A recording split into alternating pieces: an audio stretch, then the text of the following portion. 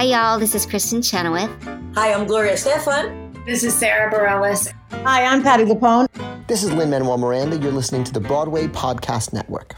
With the Lucky Land Slots, you can get lucky just about anywhere. This is your captain speaking. We've got clear runway and the weather's fine, but we're just going to circle up here a while and get lucky. No, nothing like that. It's just these cash prizes add up quick. So I suggest you sit back, keep your tray table upright, and start getting lucky. Play for free at LuckyLandSlots.com. Are you feeling lucky? No purchase necessary. Void where prohibited by law. 18+ terms and conditions apply. See website for details. It's time for today's Lucky Land horoscope with Victoria Cash. Life's gotten mundane, so shake up the daily routine and be adventurous with a trip to Lucky Land. You know what they say, your chance to win starts with a spin.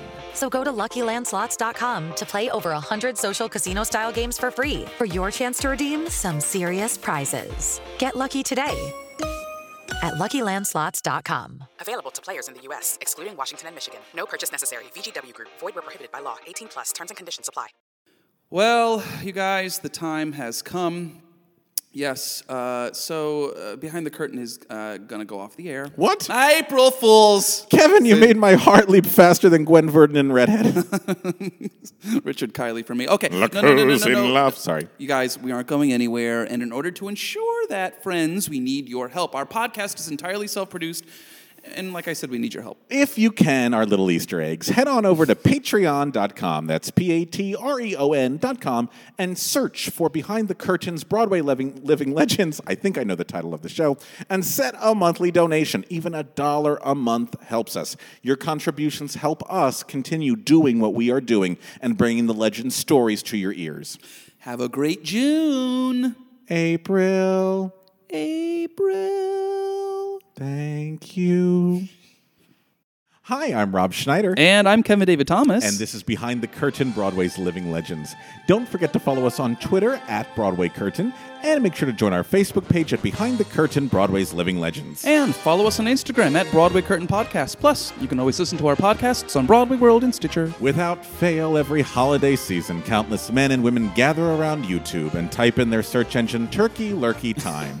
It is then shared on Facebook, Twitter, and Instagram, so those who have not been exposed to its brilliance can see three geniuses of the American musical theater lead one of the most exciting dances ever seen on a stage. Well, one of those geniuses is with us today. In addition to her appearances in Promises, she also choreographed the revivals of Where's Charlie and Pal Joey, the new musicals Play Me a Country Song and Dune's one of my favorites, and one of her most iconic works, the scandalous O Calcutta. Plus, her contributions to the world of ballet are so monumental, the Joffrey Ballet awarded her their Lifetime Achievement Award. I'm assuming I'll be getting that next. That's right, Rob. Great. That's right. To tell us what it was like to work with such legends as Michael Bennett, Raul Julia, Christopher Chadman, Dixie Carter, Jacques Levy, and so many others, here is Miss Polanski of Accounts Receivable, Tony nominee, Margot Sappington.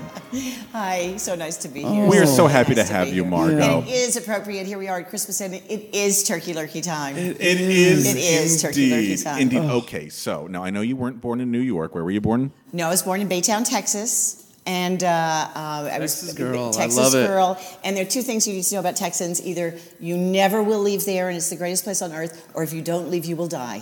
So Okay. I was of the, if I don't leave, I will die. Okay, great.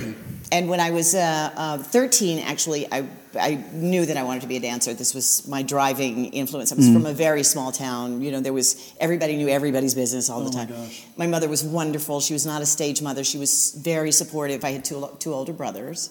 And she understood how focused I was. And she arranged for me to go to school in Houston, and so that I could study ballet every day. But study. in those days, and what was fantastic about it is when ballet companies would come through town, the Royal Ballet would come to the music hall, Ballet Russe at the time, American Ballet Theater, and the ballet masters would offer master classes to students in these schools. You know, that's when companies toured. Now, there are companies in every city. Right. The companies don't tour anymore. It's too expensive. It's very rarely that ABT goes somewhere, you know, so they'll go to California to do Nutcracker. They'll maybe go to Japan, but they don't tour every little town all across America anymore. And that's lovely because they have their own companies to support, and that's fine. But this was so exciting because then if you'd get a master class, and if the ballet master was impressed with someone, he'd invite them to do company class in the back on stage with the company. Ooh. So I would get to do that. Oh. I was one of those special little girls, so I got to do that. And these people would speak to my mother, and they would speak to my teacher, and they would encourage me. Okay. So I got very serious. I was a very serious little girl, and went to Houston, studied, and met Robert Joffrey at who used to go to dance conventions looking for people. Really? So he found me, and within 10 minutes of meeting me, he had me demonstrating for the class, and it kept in touch with me. I went to the summer between my junior and senior year of high school. I went to New York. I came to New York. Went from Texas to New York to study all summer at his school. Was that your first time going to New York yes. too? Oh, that must have been. He invited me to, but I had a wonderful teacher in Texas. Her name was Camille Hill, and she was a jazz teacher, and she was a Jack Cole devotee. Ooh, and she taught exotic. that kind of jazz. Yes. She didn't teach tits and ass jazz. No. She taught jazz. I mean, we were isolating everything, including our eyebrows. So when I came that summer to New York, I would do ballet class in the morning, sometimes 2, a point class 3 times a week. But in the afternoons, I went to mathematics. Ooh. He was on 56th Street behind Carnegie Hall, up the narrow staircase. Yes. And so at the end of this summer, I announced that I was, this would be my last class, Mr. Joffrey. He said, I want to talk to you after class. He took me in and he said, I'm starting a company. This is at a time when his company had been supported by a woman named Rebecca Harkness. Okay. And they had split. So now he had to start all over again. And with a new executive director, raise money. She was a millionaire. She was the Harkness. Yeah. And so he said, I want you to stay. I'll put you on scholarship. In February when the company opens, you'll be in the company. And this was between my junior and senior year of high school. So I was floating. So I levitated and wafted out of his office, went to Matt, and said, this is my last class. And he said, I want to talk to you after class. Uh-oh. He calls me and he says, so anyway, Herbie Ross is doing a new show, and I've told him all about you. And he said, and how old are you anyway? He said Herbie Ross. Yes. I love it. Herbert Ross. No biggie. Yeah. He said, how old are you anyway? And I said, well, I'm 16. And he said, well, shit.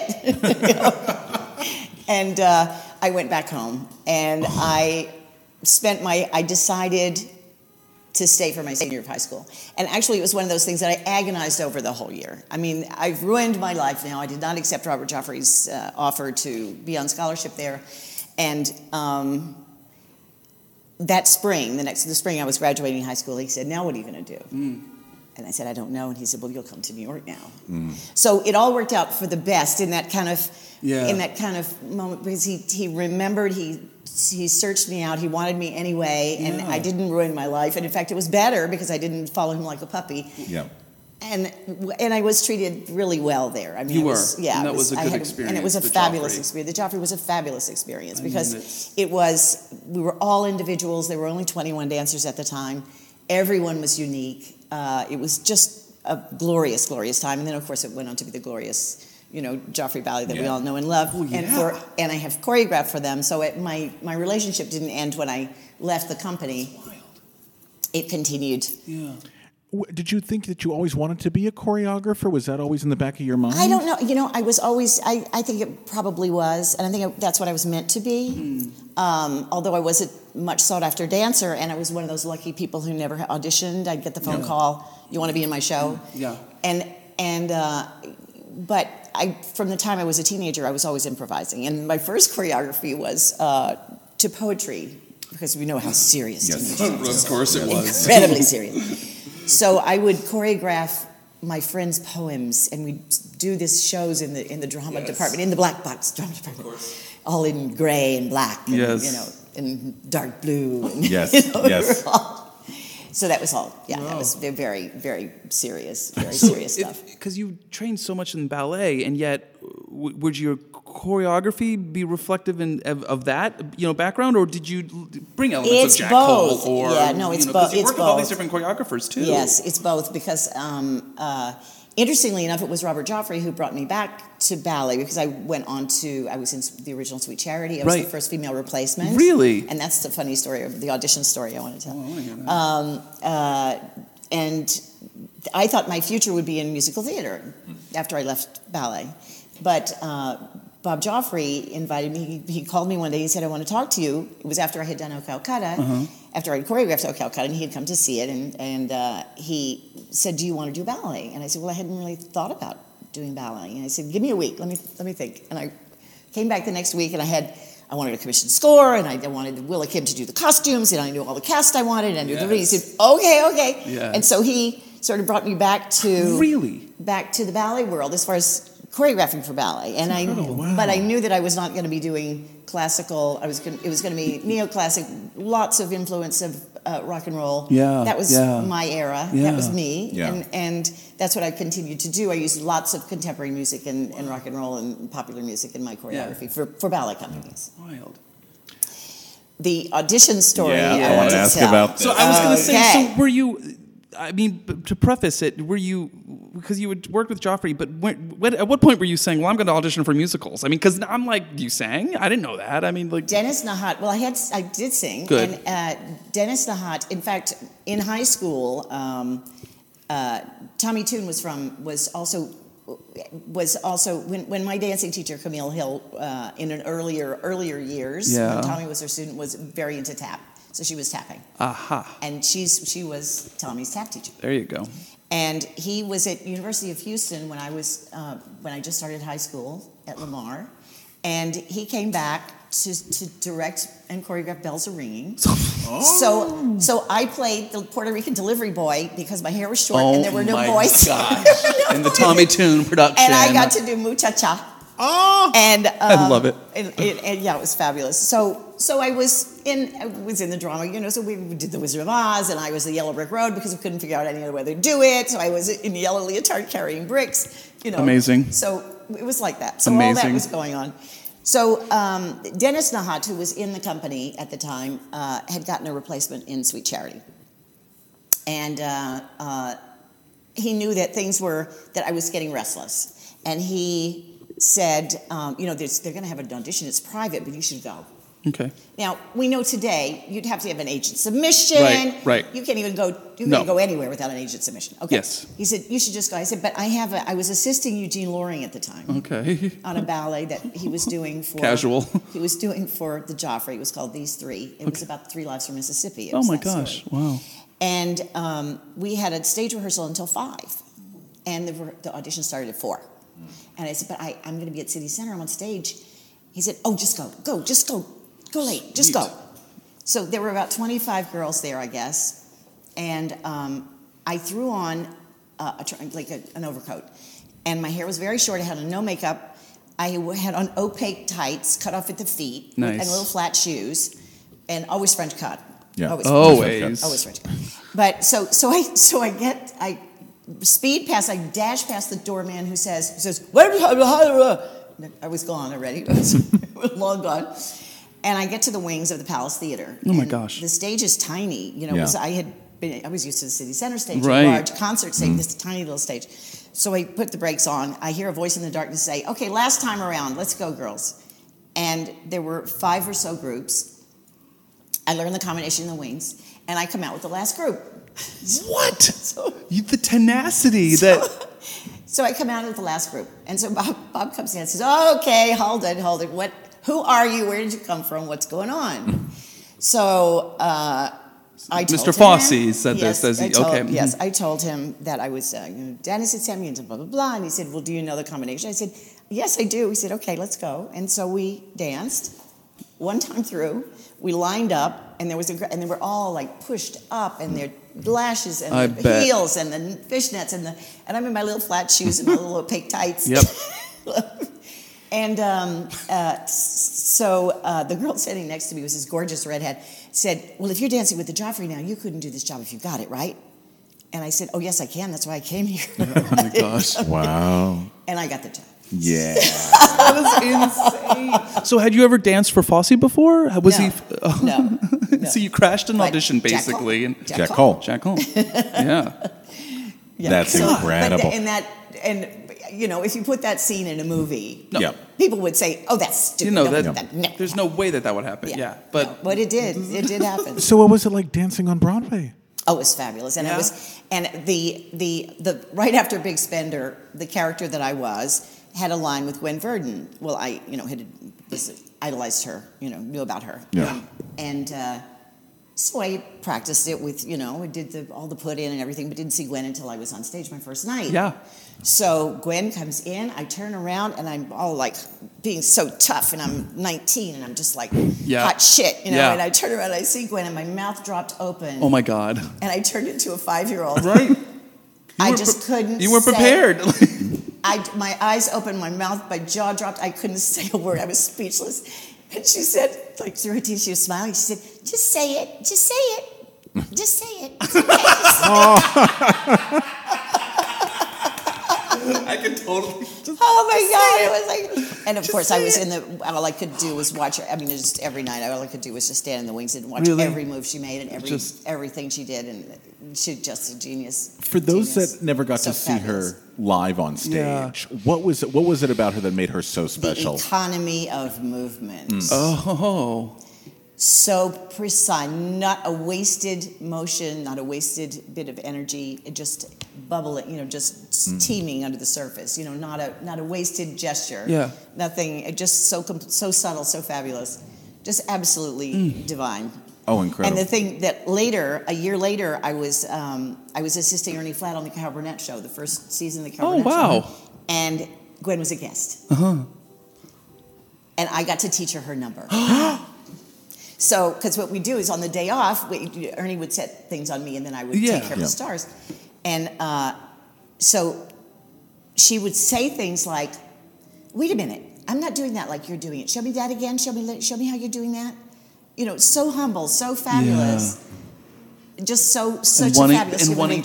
And wanting to get it. Yeah, wanting to do exactly what was exactly the right way. I mean, just so fabulous. As people like that are, they're humble, and they're not egotistical in that way, and they're out for excellence. Yes, that's right. That's right. How did you get associated with Ernie Flatt? Ernie saw me when I was a teenager with my dancing teacher, Camille Hill, and had me in the back of his mind for a long time, and found out I was free. And it was one of those, and it was the very first season of the Burnett show, and it was the whole format was different because it was the first variety show that didn't open with a dance number. Every other variety show opened with a dance number. The dance numbers were inside. She opened with her monologue. And so it was very different. And Julia Prowse was on the show, Betty Grable. Oh my God! Crazy. Were you starstruck? Starstruck? Well, I had to be kind of cool and not too starstruck, but behind the scenes I was. Were they all pretty easy to work with? All of these stars that you were teaching how to dance? Some of them. I mean, Lucille Ball was not. I mean, she was Lucille Ball. We've heard that. She was Lucille Ball. That was fine. Yeah.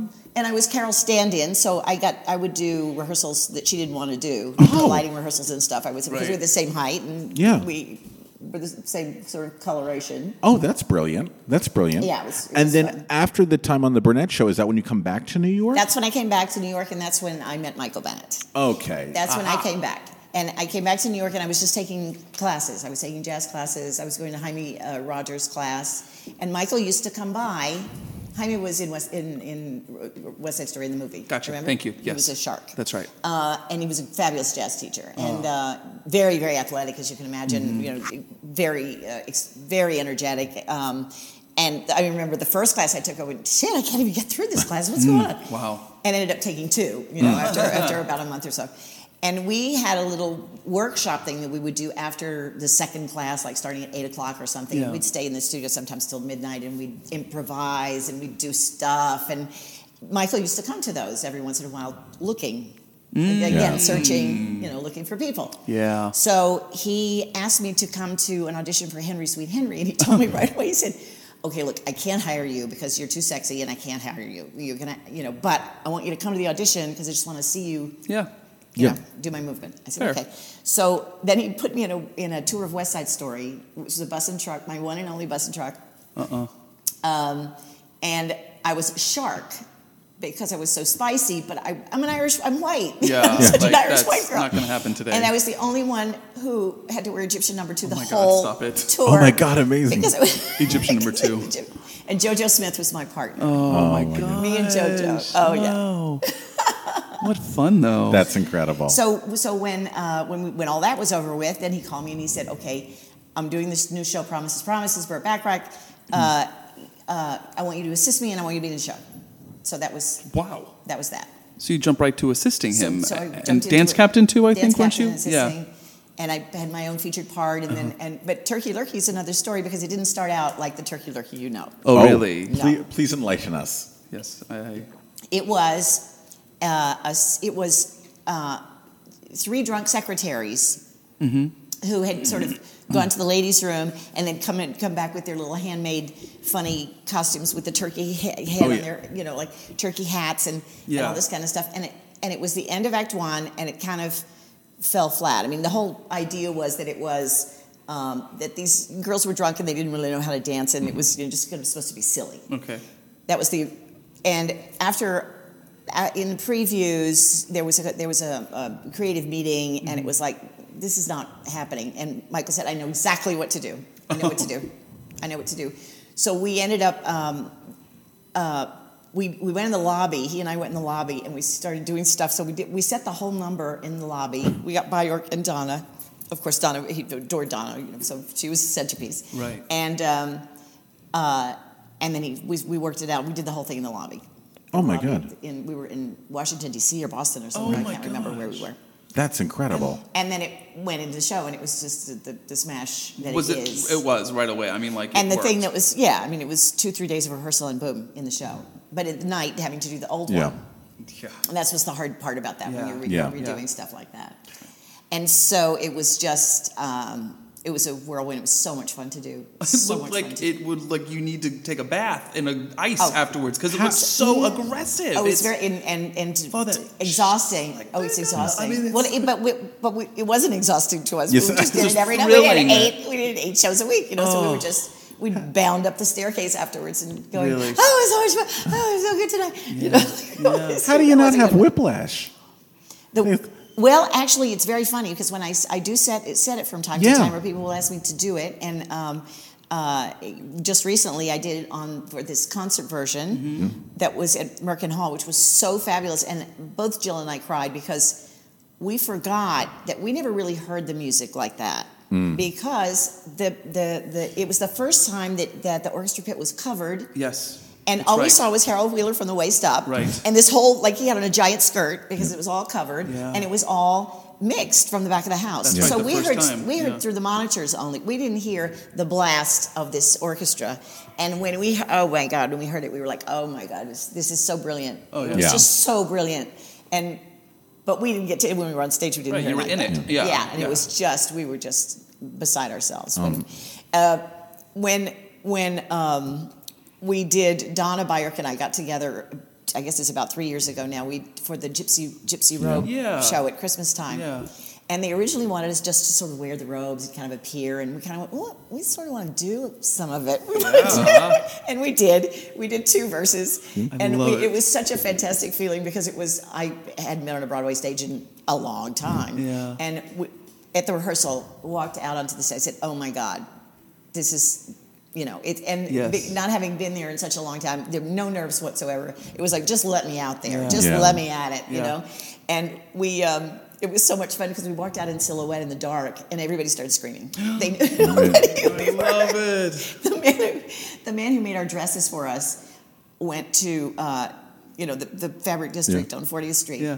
And he said somebody came over to me, may I help you? And they said, yes, I need red, green, and purple stretch velvet. And there was a young man who was helping. He said, are you making Turkey Lurkey dresses? No way. And he said, Only New York City. That's how I got it. Only in New York. Brilliant. So what was it like collaborating with Michael Bennett? What made him so special behind the scenes, in the room? He was full of energy and enthusiasm, and for me, because I was brought up in that, was discerning. everything was exact, you know, Yeah. and that's something that I was brought up to do. That's what I demand, and you know, it's so we got along very well because of that. There was no sloppy anything in between. Yeah. You know? Right. Absolutely. And everything, the thing that was fun was that, you know, as loose as it looks and as improvised as it looks, it's all so choreographed. Yeah. You know, which is fantastic. That's Right. what's so fantastic To about give it. that, because To give this free thing that's so down to the toenail, you know, Yeah. how you're supposed to do it. What did you learn from him that you now use in your choreographic style, either in terms of storytelling or actual movement itself? If anything, maybe there's not. No, I can absolutely detail. Lots and lots of detail. That there's the individuality I already did and do, but the detail that you do this and you do this now. But now do the reverse. Okay, it's better if you do it first and then you know. Okay. That kind of tapestry detail. Yeah. Not everybody doing the same thing all the time at the same time, because that's what gives it its freshness. Interesting. That's very interesting. And you know, it depends on what you're doing. But you know, like in this situation, these are supposed to be office workers who are breaking into dance, so they still were individual. You know, and we each were different. Yeah. Unfortunately, you won't see me on any of those YouTubes because Yeah. I had already left to do O Calcutta. So that Tony is not me. That's I know. That's Jelaine Stites, who Yes. was adorable. But we're going to imagine you It was there my anyway. replacement. Yeah. We're going to imagine you there anyway. One of the things I'm curious about is getting into O Calcutta, which is this. How did that come about for you? How are you involved? Interestingly enough, it was Michael. Really? Yes. Okay. And yes, it's like the really Peter Gennaro choreographed America, not Jerome Robinson. Yeah. That's funny. Michael came to me one day and said, "I've been asked to do this new show." Now, at this time, Michael was now the new hot it. Right. He was being offered everything from off Broadway, which was what O Calcutta was going to be, to the moon. Right. Yeah. So he was getting all these offers, and so he was figuring out what he was going to do next. And he said, "I've been asked to do this thing, and but they want all actors, and I don't know." Which, interestingly enough, ended up being company. But that was after I did O Calcutta. So he said, "But I got to have a dancer. You got to come and audition too. I mean, I want you to come and help me with the auditions, but I want you to audition for the show. I want you to be in it because I got to have a dancer. I'm going to go insane." Right. And he's leaving. He said, "Oh, and you have to be naked, but you don't care who walks in the dressing room anyway." And that was true. I was always naked in the dressing room as it was, and people were coming and going. He said, "You don't care who's in the dressing room anyway, and you're naked all the time anyway, so it's not going to be a big deal for you." And I went, "Okay, well, all right, whatever." And so we went down to the auditions were at the Anderson Theater downtown on the Lower East Side. Okay. And we would give simple dance things to the actors who were coming into audition. And the interesting part is that Equity was having a fit with this. This was like, you cannot just ask them to drop trowel. You cannot do this. They have to pass. It has to be. They have to read, they have to sing, they have to dance, and then if you're interested in them, then you can give them. And Jacques, having been a psychologist, it was not about just take your clothes off and turn around for us. He gave an acting improv during which you took your clothes off. It was part of the improv. And you had to act and talk and carry on when while you were naked. Yeah. So it's smart. Yes, and everyone. So how comfortable are you? You know, like can you? And getting those people who couldn't get past it. Totally. That was but you got so preoccupied with your improv. Yeah. That it didn't matter if you were naked or not. You know, those who passed the test. You know, really. So in the middle of so I do my thing and I audition and I get in and so now I'm a member of the cast. And Michael decided that he was not going to do this. That this was too far out for him. Wow. That this was not something that he wanted to do right now. And he had these other offers which were for Broadway. Yeah. And this is off Broadway. And the script that we had probably 4 hours of material that all had to be whittled down. They were all sketches. They were all, between 6 and 10 minutes long, you know, and it all had to be, there was a lot of work that had to be done. And in fact, we did a workshop. We started in February and we didn't do our first preview until the end of May. Wow. We opened on the 16th of June. So sort of toward the end. Wow. We had almost 4 weeks of previews, too. So we workshopped all this for a long time, figuring out what the show was. Yeah. What it really was. And what was, because this was a big hit that a certain generation knows about, but Yes. the younger generation hasn't. You say, Calcutta, and they're like, what? But Yeah. but what was it essentially about? It was a musical review. It was a review. It was a burlesque. It was, there were, Ken Tynan had who was the one who conceived the whole thing. He was a British critic for the London Times. Okay. He felt that adult entertainment needed to be more than tits and ass and burlesque. That it could be erotic and serious without being burlesque. Sure. So that was the whole goal of the show, there were some pieces that the thing that was interesting when you think about it now is that almost all of them were sort of male-centric. It was all about male enjoyment. Yeah. And there was shocking. Except for the pas de deux, there was nothing that was that revolved around a female. That was about female enjoyment. Right. So it was because it was interesting. It was 1969. It was Of course. It was that time. Yeah. And so it was a series. Jules Pfeiffer had a sketch in it. John Lennon had a sketch in it. Benton and Newman, who later went on to write Bonnie and Clyde. Yeah. Sam Shepard, one of it's the beginning. Sam used to come to the rehearsals to work on his piece. Benton and Newman would come and work on their piece. Leonard Melfi. The young playwrights would come. The older submissions, other submissions, they were sort of like, okay, don't put my name on this, but here's a piece. Here it is. It's yours. Here, you do what you want with it. So there were all these pieces, and some were good but didn't fit. There was one by Joe Orton that we did in London, which was hilarious, but all the references were so British that no one in America would have gotten it. So we couldn't do it here. But we did do it in London, and it was wildly successful. Okay. And absolutely hilarious. And so there was lots of shaping that went on, lots of stuff that had to be done with it. And we did, Jacques having been a psychologist, as I said before, we didn't just go into the first rehearsal and everybody get naked. Right. He stretched it out until we couldn't wait to take our clothes off. He was so brilliant that way. That's smart. We would do acting exercises. We had sort of uniforms that we would wear. We had uniforms to do our I trained everybody. We did dance exercises, and I would give them combinations and got them all moving. And singing, and we had robes that we wore that then became taking off the robe. Which was the opening number of the show.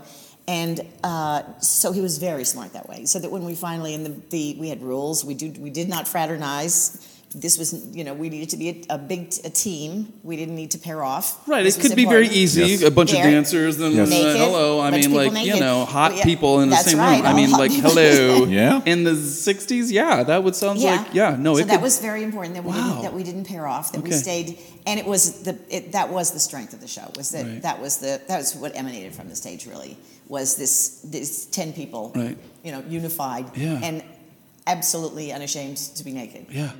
And you were choreographing or Choreographing. So you're like 22. You're like in the show. You're choreographing the show. 21. 21. Just legal. It's just insane. Was it a heady time for you, or were you just Yeah, it was. It was wonderful. And my partner, George Welbus, was not a dancer. He was an actor who just happened to be so beautiful and physical, and he was the best partner I ever had. I mean, dancer or non-dancer. He was he was instinctually a fantastic partner. Oh, that's marvelous. Yeah, and he had no idea that all the things I was making him do were difficult, which was even better. And you guys had any idea this would be the hit that it became? I mean, like, because it really became a sensation. Well, it did, and the show that later went to the Edison was not the show. That was not the original show. I got you. I think you can call it the first revival. Okay, because that's technically the show that we did at the Edison at the Eden Theater, which was downtown on 12th Street and 2nd Avenue, which had been the National Jewish Theater. Oh, and it was a glorious big stage with a big orchestra pit. I mean, it was gorgeous.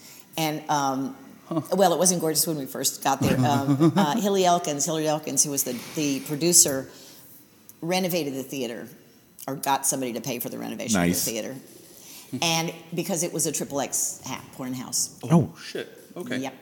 Oh, my. And so, yeah, and it was really sleazy, awful. I mean, because I toured it with Jacques, and it was like, oh my God, we can't even. Careful where you sit. Yeah, we do not come in these dressing rooms. Yeah. It all got rehabbed and refurbed and renewed, and it was glorious. It moved to the Royalton, I think. We may have to look that up. And it played until 72. And then there was a 2-year hiatus. Norman Keane then became the producer, and the idea was that we were going to do a first-class tour, national tour. Okay. And we rearranged some things. We put things in different order. And you were still... And and he wanted the original team to put it back together, and we did. And we opened at the Coconut Grove Playhouse. Oh. And then he never sent it on tour. Oh, He owned the Edison Theater at the time. And he had me and Bessie in the Edison Theater, and he said, "Well, I think it would be a terrible idea if we had dispersed the cast and didn't and had to start all over from scratch. So why don't we do Friday, Saturday, Sunday, O Calcutta, and Monday, Tuesday, Wednesday we'll do me and Bessie, or Tuesday, Wednesday, Thursday." Yeah. So he split the week with the 2 shows. Me and Bessie went out, O Calcutta went in, and that was the end of it. Never moved again. Oh my God. The stage was too small. Yeah. It was not... At the Edison? Yeah. Yeah, it's a small little space. People had their feet on the stage, Yeah. It was not, it's not that, it was never designed to be that kind of show. No. It was designed to be seen over an orchestra pit from afar. Yeah. Yeah, it's a very intimate, And that it was, I was just beside myself. Mm-hmm. And it just wasn't the place for it. No, and it ran, though, for that... Until 1989. Isn't that insane? Yeah. Well, he would do 2-3, he would do a midnight show on the weekends. I mean, they would, double up. With the Lucky Land Slots, you can get lucky just about anywhere. This is your captain speaking. We've got clear runway and the weather's fine, but we're just going to circle up here a while and get lucky. No, nothing like that. It's just these cash prizes add up quick. So I suggest you sit back, keep your tray table upright, and start getting lucky. Play for free at LuckyLandSlots.com. Are you feeling lucky? No purchase necessary. Void where prohibited by law. 18+ terms and conditions apply. See website for details. Lucky Land Casino, asking people, what's the weirdest place you've gotten lucky? Lucky? In line at the deli, I guess? Aha, in my dentist's office. More than once, actually. Do I have to say? Yes, you do. In the car before my kids' PTA meeting. Really? Yes. Excuse me, what's the weirdest place you've gotten lucky? I never win and tell. Well, there you have it. You can get lucky anywhere, playing at LuckyLandSlots.com. Play for free right now. Are you feeling lucky? No purchase necessary. Void where prohibited by law. 18+. Terms and conditions apply. See website for details. And then there was a movie version of it, right? Or they filmed the theatrical. But that was the original. But that was yes. And that's your choreography in that? Yes, so and I'm in it. Amazing. I mean, and I think it's available on. It is on DVD. On DVD, really? You can purchase it. No, YouTube no more. Somebody posted the Padada on YouTube, and then this whole disclaimer came up that you had to be over 18 to watch it, and then it disappeared. The original. I mean, I think there are other companies. It's been in Brazil and it's been here and there. That's not my choreography. But it has most of the original cast. Mm-hmm. Bill Macy is in it. Yeah. Mm-hmm. George, me, Mark, who was the original. Nancy Trybush, an original. Mark Dempsey. But Alan Rachins, original. A pretty good group. Mm-hmm. Yeah, pretty good group. Hey, podcast listeners! Are you looking for a place to rehearse in New York City that is clean, spacious, and most importantly, affordable? Come check out Shetler Studios and Theaters, our wonderful host for these podcasts. Shetler is centrally located on West 54th Street between Broadway and 8th Avenue, right in the heart of the theater district. Right in the heart, you'll find music, dance, and acting studios, complemented by 2 black box theaters and 6 presentation venues. The professional facilities, inspired environment, and expert industry staff combine to provide the New York artist with an unparalleled studio experience. Visit their website at shetlerstudios.com. That's SHETLER Studios.com. Shetler Studios and Theaters is our home for recording the legends of Broadway, and we hope that you make it your artistic home too. That's Shetler, SHETLER Studios.com. See you here. As your choreographic career is taking off, did you then decide to put performing on the back burner, or was performing just not an interest for you anymore? Oh no, it was one of those. It just sort of the ball started rolling, and I started getting calls to choreograph. Yeah. Okay. And after I started, there's also once I started choreographing, I wasn't going to be asked to come back and perform. Right. I mean, that's sort of the way it goes. Yes. Yeah. So I would. Early on, if I would dance sometimes in my pieces, maybe not opening night, but I would throw myself in there somewhere at some point. Nice. I did Rodin. I danced in Paris because I had to. Yes. Oh my God. Yeah. You know, and so that was a big ballet I did for the Harkness. Yeah. So you were still had your hand in the ballet world too. I mean, like in that. Well, now I started choreographing more for after. Well, there was Where's Charlie, which is a Tony Nom. Pal Joey, with the infamous Pal Joey with Edward Villella, which is... We'll talk about that. Yeah, we'll go there. Oh, my God. And Doonesbury with Jacques and those things. And when I started doing in between, I would do ballets, and I got... In China, Yes, and doing more and more Beijing, ballets. Yeah.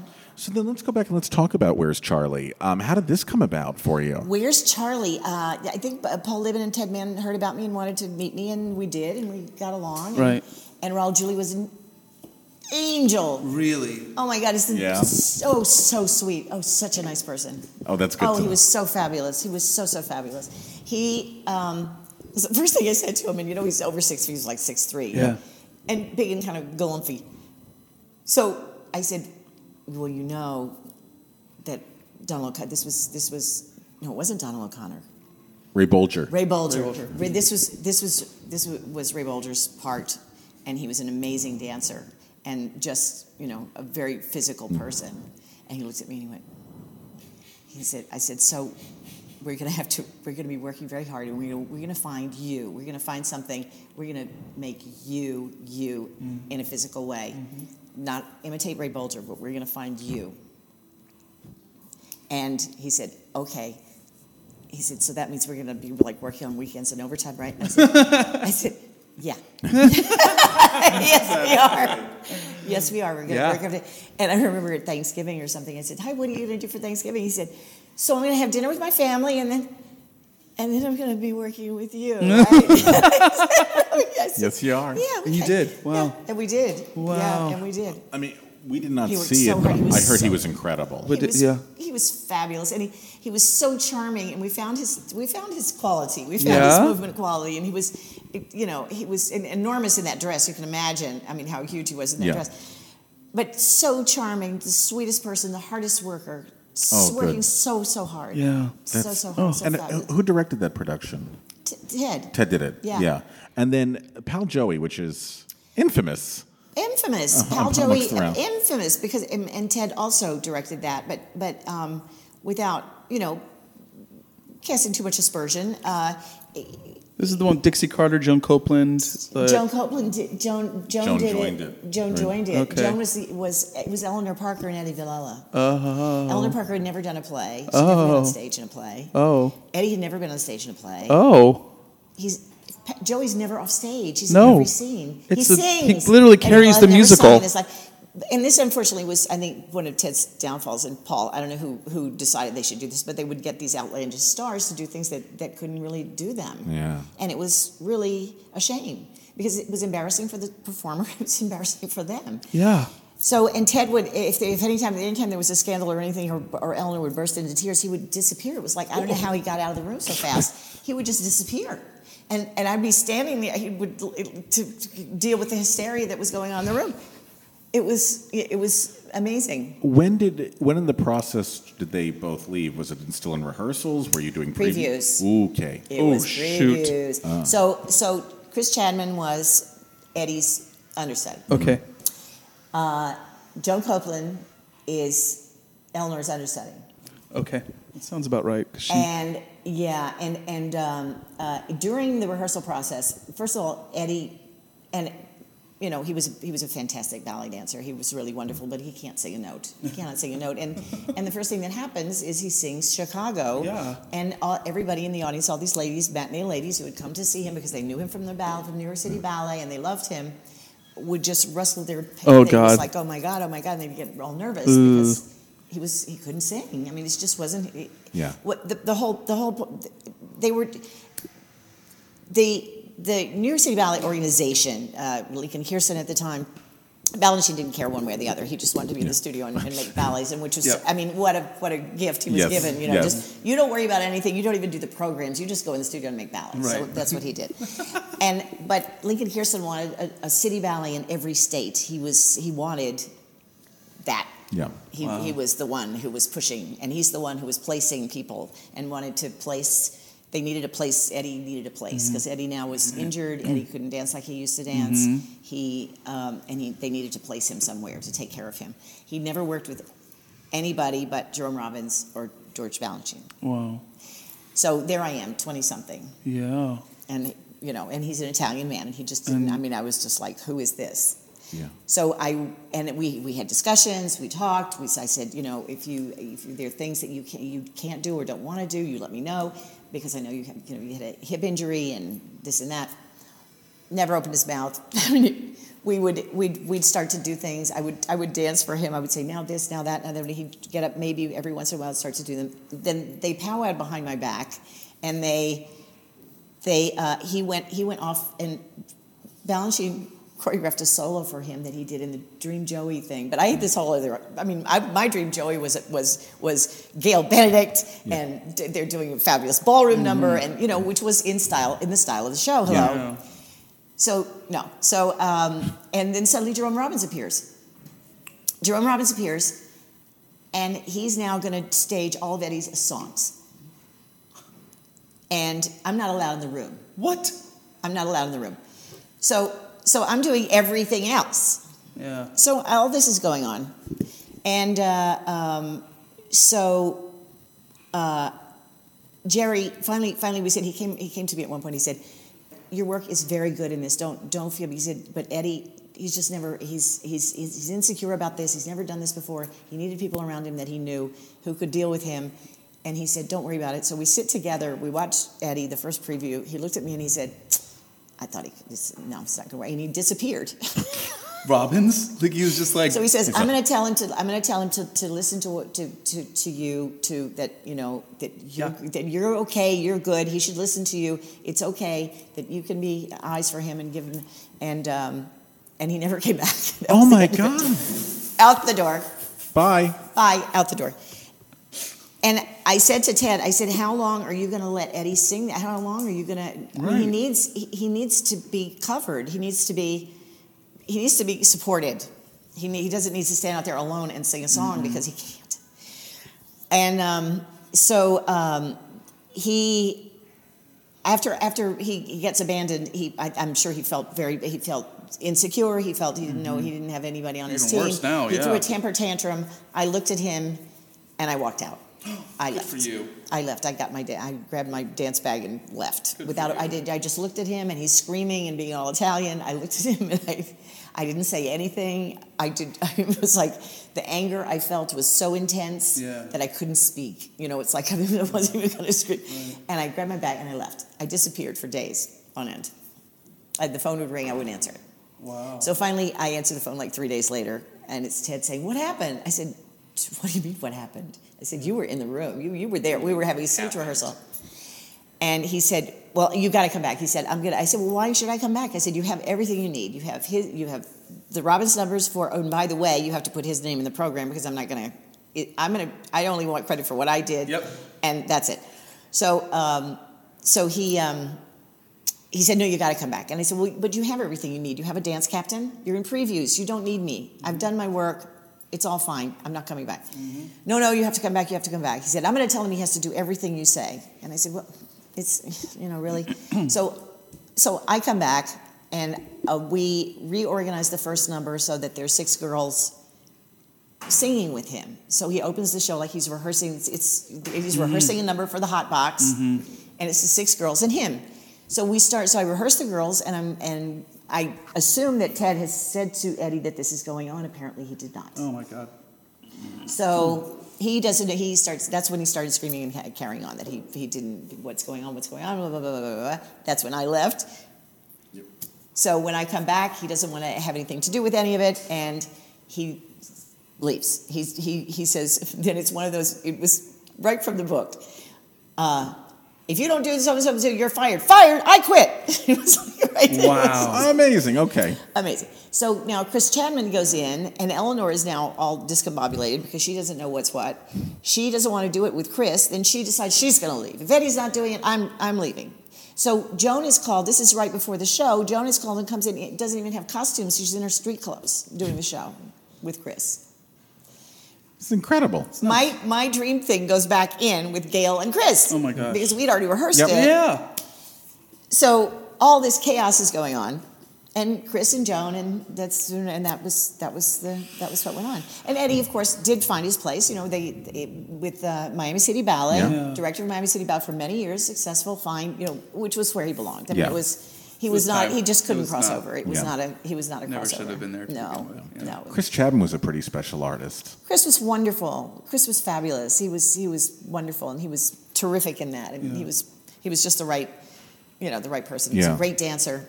Yeah. He was great. Any dream projects that you still want to get off the ground in terms of musical theater? Because your ballet world, we're going to talk about that, is so incredible. But is there any musical theater piece that you still want to tackle? There is one, I can't talk about it. Oh, you can't talk about it. Can I ask you? Put it into the. Is it one of those I can't talk about it because you don't want to jinx anything, or legally you can't talk about it? I can't talk about it. Great, yeah. Amazing. That's so wonderful, though. So then let's talk a little bit about your process. You get, let's say we'll talk about ballet. You get a piece that you're going to put together. Where do you begin? Do you do a lot of research? How do you? I was very lucky in the beginning, and have continued to be with convincing people to commission scores for me. Yes, you have been. Yeah. This is like the Shatner piece. I mean, well, that's not commission. Never mind. Sorry. Well, more or less. I mean, I had to talk him into it. Kind of did it. Sort of. Yeah. That's a funny story too. We'll talk about that. But you got. I met Michael Kamen through a mutual friend because we were actually through a costume designer named Joe Eula. Okay. Joe was doing something for Jerry Opino at the Joffrey. He was involved in a project that never got off the ground, but it was to be a show about the Dionysian rites, and he thought I would be perfect for it. So, and Michael was doing the music, so that's when I met Michael Kamen. So, the man who was producing it. So we worked together on some of that. Then we remained friends. Then I was asked to do Rodin at the Harkness Ballet, and the acting artistic director Vicente Nabrada, who Rebecca was called the director of the company, but she was not hands-on. Vicente was the hands-on person. And he said, I saw your ballet Wee-Whis that you did for the Joffrey. That was 3 couples. And he said, we need something like that for the Harkness. I'd love for you to do something. And I said, well, actually, I have this other idea. And he said, well, whatever. You're just going to have to talk to Mrs. Harkness about it. And it's this enormous ballet. It was 50 minutes long on Rodin sculptures with a commissioned score. And I was working on music with somebody else. And I was not happy. And Michael had done a solo album, and I took out his album and I put it on, and I went, oh my God. I called him up the next morning as soon as I thought it was all right to call him, and asked him if he wanted to do this, and we got together, we started talking about it, we started developing themes and music, and I took all this to Mrs. Harkness, she okayed the whole thing, and that was started, we did 5 ballets together. Yeah. We did that one, we did one for Pennsylvania Ballet, for Netherlands Dance Theater, in Holland. Wow. Alvin Ailey. And so, is there a collaborative? And another one for the Joffrey. Is there a collaborative process between you and Michael then, for instance, the composer, or does he write music? I mean, forgive me if this is completely ignorant, but does he write some music and you say, well, "That's good, but I need a little more of this," or is there any back and forth? We did it almost like interesting, and then later he became famous for doing film scores. Right, that's how I know. That's how we more or less did it, and the beauty of that is that I could do. I can write a scenario and I can do a through line, and then we can the music is only as long as I think it will hold. And then we go on. Interesting. Which is, you know, when you have a classical piece of music and it's 8 minutes long and it's constructed a certain way, and you've been to the ballet, right? Oh, and you said, and when is this going to be over? Right. When will this be over? Okay, this is pretty, but okay, is it over now? Are we dancing for because the music's that long, or because there's a story that needs to be told that's a certain length? Right. And I'm more, and being theatrical as I am, was more interested in that aspect. I can understand that. And the movement, of course, but the fact that, you know, if you go on too long, you lose people. Yeah. You know, there's a trajectory that has to go, and if the bottom drops out, if it's, you know, a minute too long sometimes. Right. I mean, it's like, oops, lost them. Yep, they're gone. So that especially was with Michael, especially that was Stanley Walden, who did Wee Whis, was a very different situation. We did. He asked me how long I wanted pieces. He was very meticulous about what he was writing, and we would fiddle around a little bit, but mostly it was he did to my dictate. Like this is 3 minutes, this is 3 minutes, this is 3 minutes. Then we've got this part which is about 5 minutes. Then we have this part of it, these resolutions which are about 2.5. Yeah. You know, so it was kind of like that, and he tailored it that way. Yeah. With Michael, we chose themes that expressed what the sculptures were, what I had decided that what I wanted to express about the sculptures, be it the kiss or the torso of Adele or what it was. And we picked themes, and then I started choreographing, and usually I would just choreograph in silence, and he would watch, and he would, so he was in the studio with me all the time. Wow. And which is a luxury. Yeah. If you do not, you know. Boy, that's special. And so we would, and in the rehearsal process, it was fantastic because the Harkness Ballet was touring. So they'd be in town for 2 or 3 weeks, and I'd rehearse. Then they'd go away for 2 weeks. So while they were gone, we'd commiserate and we'd figure out, okay, this is, and then of course there was no video, so there was no looking at the video. When I finally did get to video, and it was one of those giant, you know, reel-to-reel thing with a giant camera in the studio. So, And that's not all that long ago. I mean, you got to think about it. That's not all that long ago. No. Really. No, it really wasn't. It really isn't. That's you like know? 50 years ago. That's not that long ago. It's crazy. What stories excite you? What stories do you want to tell that excite you? Well, I did one. I think one of my most successful stories is one on a story by Jorge Luis Borges, and it's called La Intrusa, and it's about two brothers, and I actually got to choreograph it on two brothers. Oh my gosh! Who were Venezuelan, and I did it in Venezuela, and it was. And again, I had a commission score. I used Peter Gabriel and a commission score by a Venezuelan composer named Aquiles Baez. Wow. And so it was all it was all, and it was again this is a similar process where I would choreograph in silence, and he would make music to go with it. In an ideal world, is that your preferred way of working? Yeah, I mean, I'd love to. Well, for instance, with the Shatner piece, that was I heard an interview on NPR with Bill Shatner when this CD came out, and there was so much music in it because of Ben Folds, and it was autobiographical, and it was so interesting. And I ran to the store. Then you had Tower Records was still open, and I could actually buy the CD. So I bought the CD, and there was a young girl who was waiting on me, and I said, "Do you have this William Shatner CD?" He has, but she said, "Oh, it's so fat. It was so cool." And I thought, "This is good. See, she's 21 or so, and she's into this." So I would go to my friends and say, "I am choreographing a ballet to this," and they said, "Are you insane? You must be insane. You are insane. We know you're insane." And I like to when I get my mind wrapped around something, I don't beat it to death. I don't start doing it. Yeah. I need to know where I'm going to do it. I have to find a place to do it. So a circumstance came up with the Milwaukee Ballet, and I spoke to the director about it, and he said, "Sounds good." So then I called Bill Shatner. Then I wrote a letter. No, I wrote a letter to his agent, and I sent it in the mail. Okay. And I expected to hear back from him. And the phone rang like 3 days later, and someone said, "Are you free to speak to Mr. Shatner?" He said, "Am I?" Well, yeah. Well, yeah, okay. And so we chatted, and he said, I know who you are." Good. I said, "Well, Bill, that's great. I'm so happy." And we talked about it, and I said, the main thing that I need from you is I need you to talk to all the musicians that are involved, right, about the rights to do this. Yeah. You know, because they're not going to have thousands and thousands of dollars. No. I mean, this is a ballet company. He said, so at the end of the conversation, he said, I'm thrilled about this. I just think this is great. This is great. Mm. And he said, so at the end of the conversation, he said, so is there any money in this? And I said, oh, Bill, this is ballet. We work off the kindness of strangers. We're not. Yeah. He said, okay, I got it.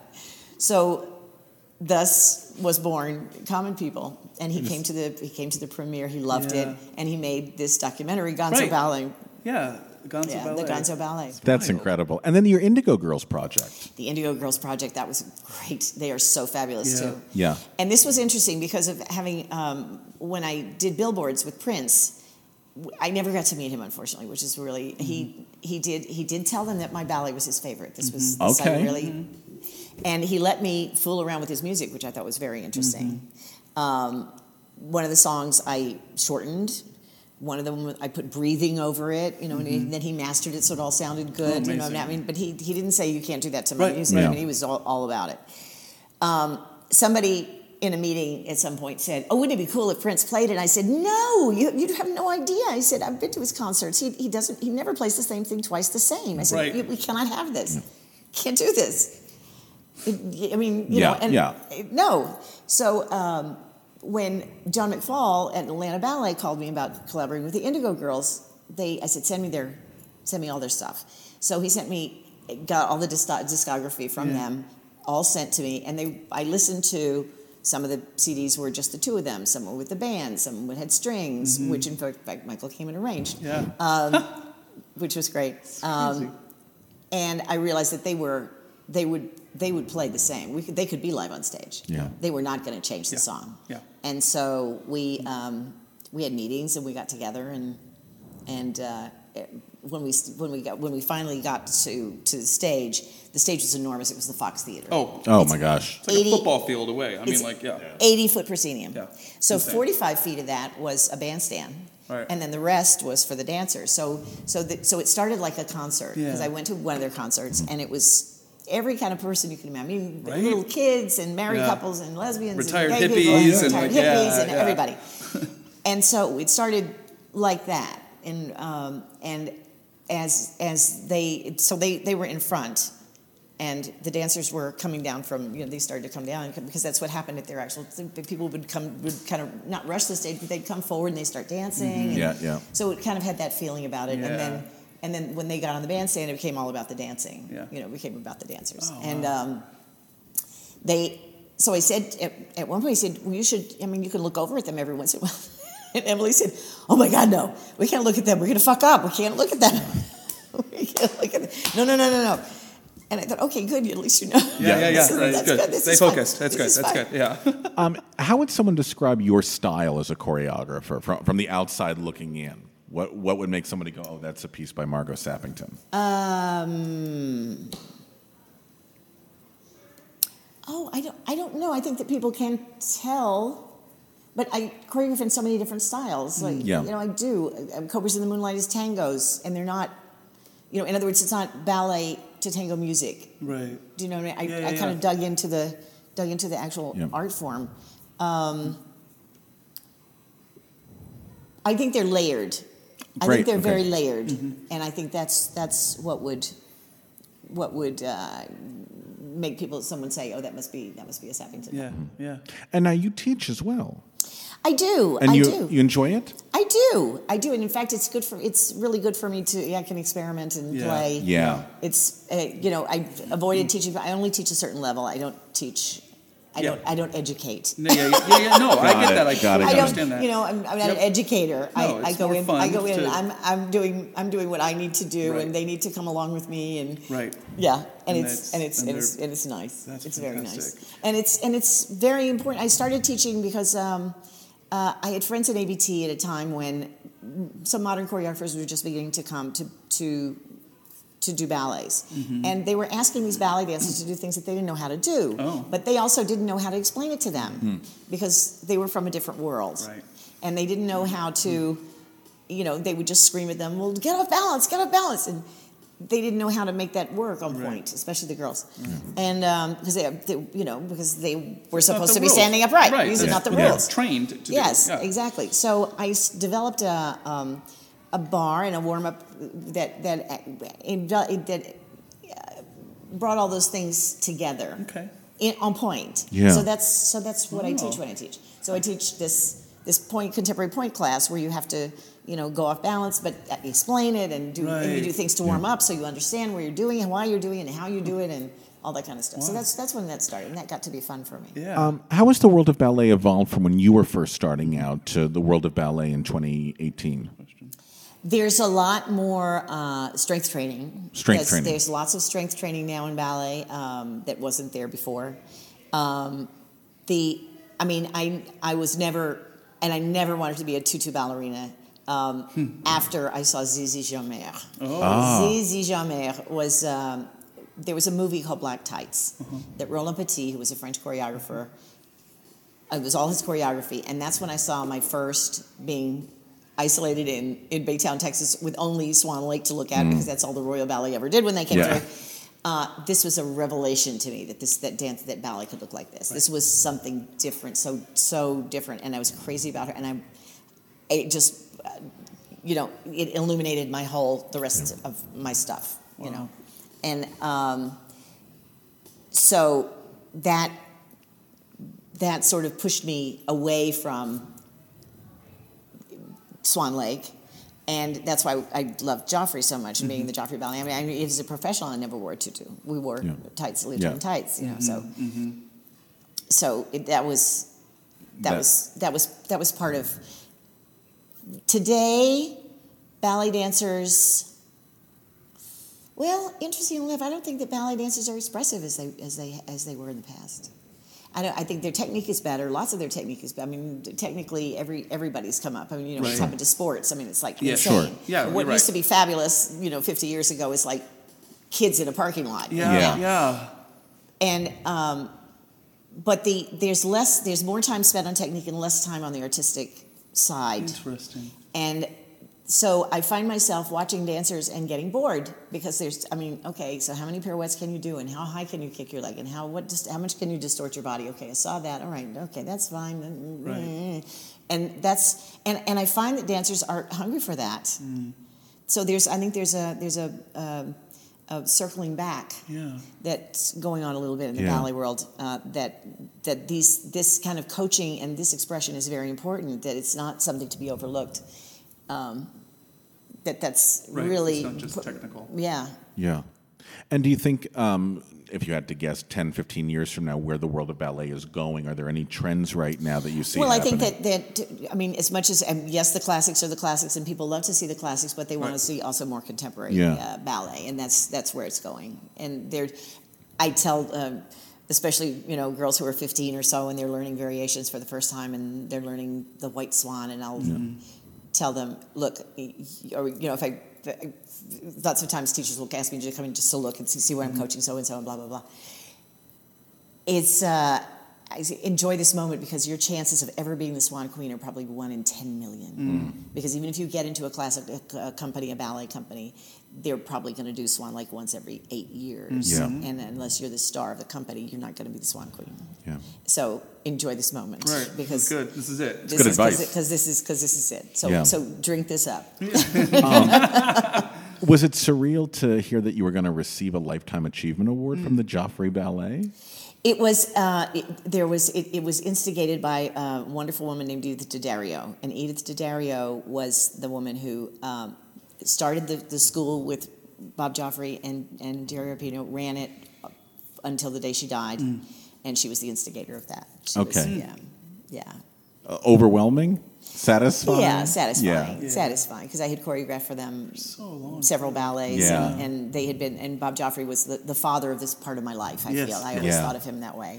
That he's the one who set me on this path. Not only dancing, but choreographing for ballet, because he's the one who asked me to do it first. Yeah, it's really impressive how you've managed to straddle both sides throughout your career. I'm trying to think of other contemporaries who do that as success. I mean, we've got a couple, but But that it's just really special that you were able to maintain that. I mean, to both sides throughout your career. Well, it was very ballet was very important to me as well as I mean, it was and at certain times in my life it conflicted about which I liked better or what was more important. How did you pick? Yeah, exactly. Even though you're essentially doing the same thing with both, telling a story, creating emotion and making a journey and all of that, but I'm just impressed that you're able to go back and forth so much with it. Yeah. And I don't want to put you on the spot, but are there any choreographers today in the musical theater world whose work you really admire, or any pieces that you've seen recently that make you go, that's fabulous? I haven't seen Hamilton, but anything that I've seen of Hamilton, I loved what Jasper Gosh did. Yeah. So Hamilton is one you like those pieces. Blank and Bueller. Blank and Bueller. I think that he did a great job telling stories with and making something innovative and different. Yeah. Agreed. Yeah. And in the ballet world, are there any choreographers you particularly enjoy? Right now? Besides yourself, obviously.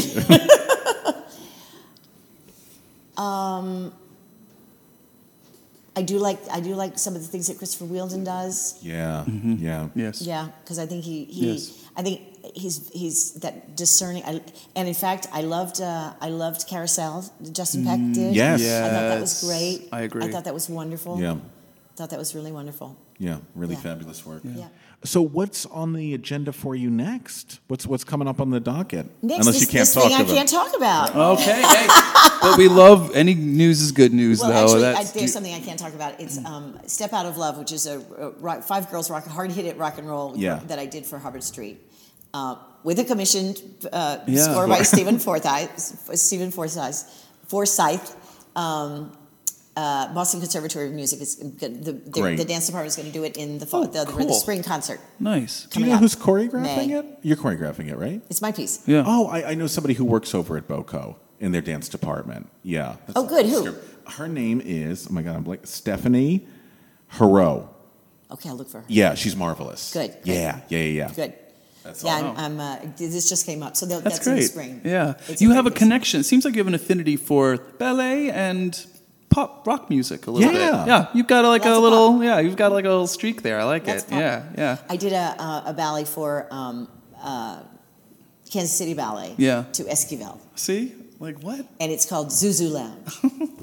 And it's about it was one of those things I didn't want to do the Jetsons, but it's bugs. It's bugs in bars. Bugs in bars. It's amazing. The protagonist is a ladybug. And she's bar hopping, and she meets, and all the boys are beetles of different types. Okay. And there's the one she really goes for is this black horny beetle, and there's a praying mantis and moths, and it's funny. It's very funny. This is fabulous. I love it, and it's very funny. And I did it especially for Todd Bollender, and Todd Bollender was one of the people I was talking about before that Lincoln Kirsten placed. He said, "You're going to Kansas City. You're starting a ballet company," and he did, and he was a charming. He died in his 90s. Charming, very erudite, fabulous man, and I made this especially for him. It's very. That's great. That's great. You do a lot of pop influence stuff. Yeah, I prefer that. Who are some of your favorite pop artists that are working today, or in general? I mean, obviously, there's an affinity for Prince and the Indigo Girls. Well, Prince, Indigo Girls. I just found a great. I'm going to do a solo for a senior solo for one of the girls who's graduating from Ailey Fordham to a Gary Burton, Pat Metheny collaboration. Oh my gosh, interesting. I love Astor Piazzolla. I love Piazzolla. And I met him, and I said, if I could just choreograph to your music for the rest of my life, I would be happy. I love his stuff. Oh, it was so sweet. Such a nice band. Oh, wow. It was wonderful. Yeah. Margot, thank you so much. Thank you so much for coming your in time today. This was such a joy. I know how busy you are. Yes. And the fact we've been trying to schedule this now for months. We did it. Months. We did it. I'm so happy that was so worth it. You're the best. You're absolutely the best. It was so much fun. And your work is so exciting and so wonderful. And every time we're just always rejuvenated after seeing something that you've done. Yeah. Oh, thanks. Yeah. Thank you. Thank you. Till next time, everybody. Bye, everybody. Today's episode was recorded at Shetler Studios on 244 West 54th Street. Visit Shetler Studios to book your room today, and you could be as cool as us. That's SHETLER Studios.com. And a big thanks to our sound editor, Daniel Schwartzberg, and social media manager, Bethany Ann Selecki. And friends, don't forget, we want more folks to hear these incredible stories, and that's where you guys can come in and help us out. Yes, in order for people to find out about us, we need lots of ratings on iTunes. The more ratings, the more they'll come up in searches. So head on over to iTunes, search for Behind the Curtain, Broadway's Living Legends, click on our logo, click on ratings and reviews, then write a review and leave us 5 stars and make us feel as special as Eliza Doolittle on Eliza Doolittle Day. Or you can leave us 1 star and make us feel as bad as Annie did in that weird production in Boston where Annie dreamed about being adopted and then ended the show back in the orphanage. True story, Rob was there. I saw it. So head on over to iTunes and make us feel even more special than we already do.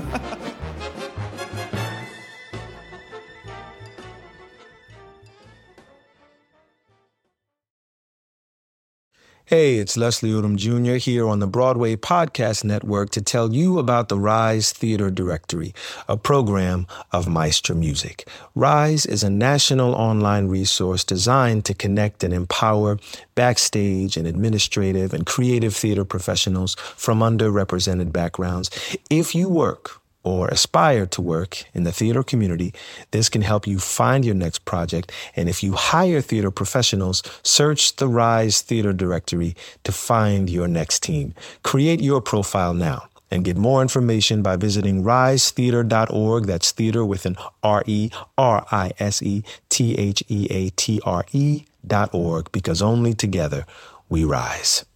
Hello, it is Ryan, and I was on a flight the other day playing one of my favorite social spin slot games on ChumbaCasino.com. I looked over at the person sitting next to me, and you know what they were doing? They were also playing Chumba Casino. Coincidence? I think not. Everybody's loving having fun with it. Chumba Casino is home to hundreds of casino-style games that you can play for free anytime, anywhere, even at 30,000 feet. So sign up now at ChumbaCasino.com to claim your free welcome bonus. That's ChumbaCasino.com and live the Chumba life. No purchase necessary. VGW Group. Void where prohibited by law. See terms and conditions. 18+.